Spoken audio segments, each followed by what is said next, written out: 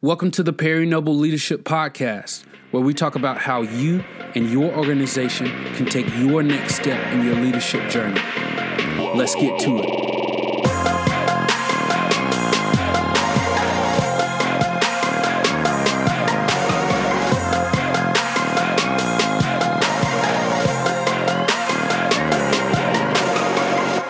Welcome to the Perry Noble Leadership Podcast, where we really do believe your church can grow, your church should grow, and your personal growth as a leader really does make a difference. I'm here with my co-host, Logan. Hi, Logan. Hi, everyone. Logan, this is the year that I'm going to convince you to not believe in aliens anymore. This is the year Perry Noble is proven wrong in that claim. I just can't buy into the fact that you think do you really, honestly. Listen, I respect your closed-mindedness, Perry Noble. It's okay. We'll work on it. So Logan just lost her job on this podcast, and so pray for Logan as she is now going to the unemployment office.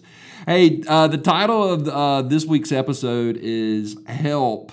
My church doesn't have enough money, and we deal with stuff like this. And so, Logan, we get a ton of questions about money, schedules, timing. So why don't you just launch into some of these questions that we've gotten over the past 6 months? Right. Well, to get us started, I think a good opening question is discussing some of the barriers and challenges that nearly all church leaders face at the start of a new year. Well, there's a couple things. First of all, there's the Christmas hangover, where you just had all these Christmas services. A lot of churches do a lot of Christmas services because they're tremendous outreach opportunities. And if the major thing about Christmas services is if we do it right, there's a ton of follow-up from Christmas services because there's a ton of first-time guests. And so that is a major challenge stepping into the new year. Like, what do we communicate to the people who came for the first time? How do we effectively communicate? Can you over-communicate too much information to them?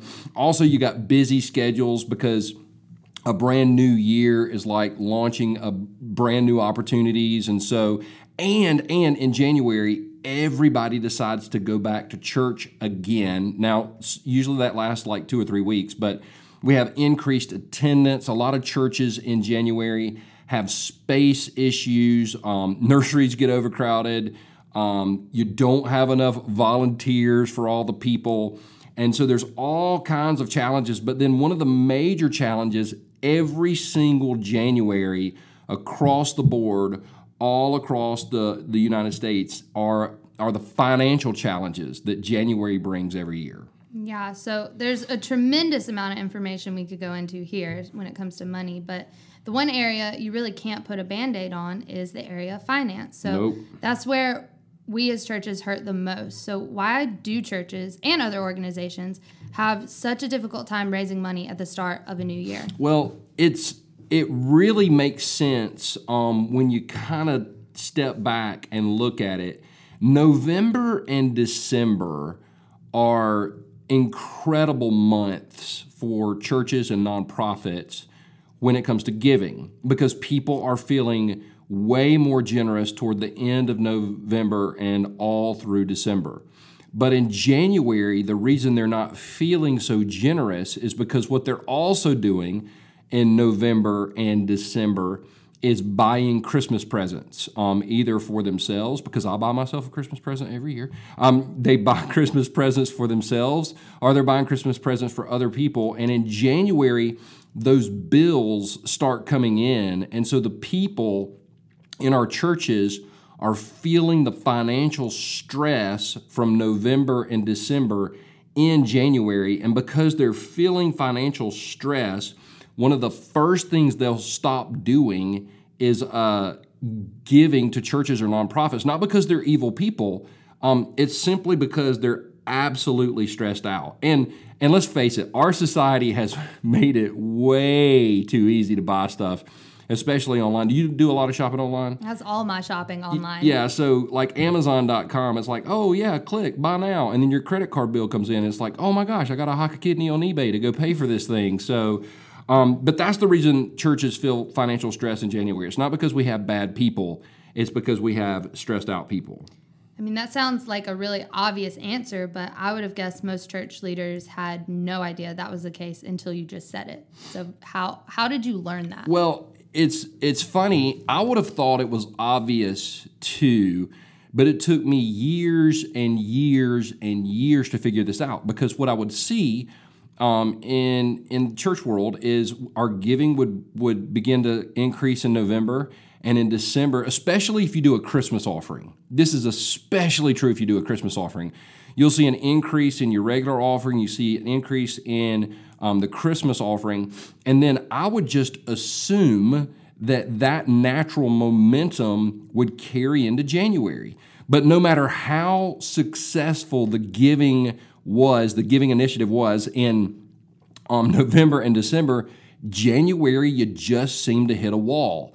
And for me, I'm not the sharpest knife in the drawer. I'm just not super smart. So it took me quite a few years to realize that. And then after having a lot of conversations with a lot of people, realizing, once again, coming back to the fact that people really are feeling significant financial stress in January.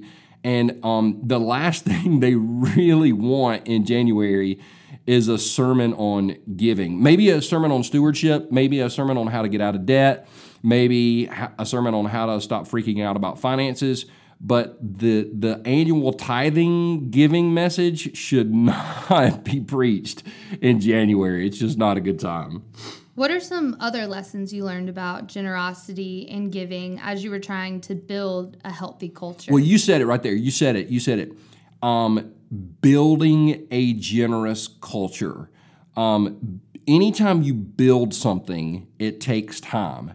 And the better something is built, the more time it's actually going to take.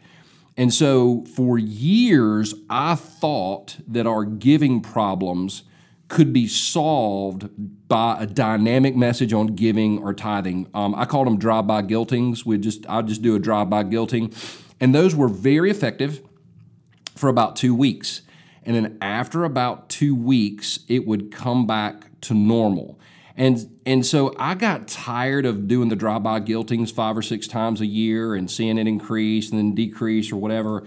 And so several years ago, I decided, you know what, instead of doing that, I'm going to intentionally and strategically begin to build a generous culture. And it took 4 or 5 years to really get the culture of generosity where I wanted it to be. But once it got there, it was amazing how much more simple it was. I'm not going to say easy, but how much more simple it was to actually begin to raise resources because we had a strategy in place that included way more than me freaking out every time the checkbook got low. What can our listeners do to help turn things around in their churches? Well, there's tons of things that listeners can do. There's tons of resources, but we've created a free resource. And listen, when I say free, I mean free. You can go, we've created a website. It's called 5minutegyvingincrease.com. 5minutegyvingincrease.com. You can either spell out the number 5 or you can just use the number 5. We've got both. 5minutegyvingincrease.com. And there's you put in your name and your email address, and we're going to mail you 4 free videos, 1 video per day for 4 days in a row. And I think this is going to launch. I'm looking at my handy-dandy calendar right now. I think this is going to launch on February the 12th is the day the first video will go out. Is that right? I think February 12-ish is the day the first video go out.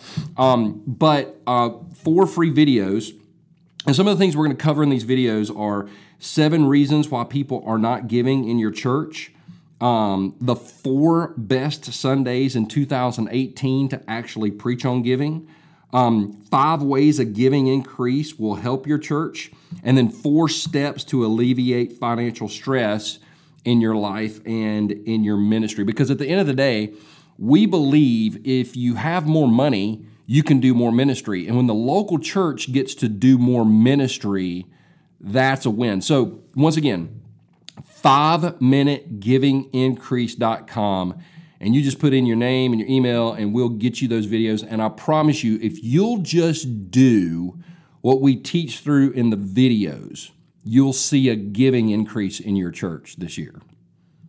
And once again, those are free, people. FREE, free. Free. You can't make it any better than that. Hey, thank you for joining us this week on the Perry Noble Leadership Podcast. We hope you have a phenomenal week, and join us next week as we talk about the 5 lessons that I'm learning right now as a church planter. It's been an interesting journey so far, and I can't wait to share that with you next week. Thank you for listening to the Perry Noble Leadership Podcast. We hope you had a blast spending time with us. For more thoughts on leadership, visit Perry's blog at perrynoble.com.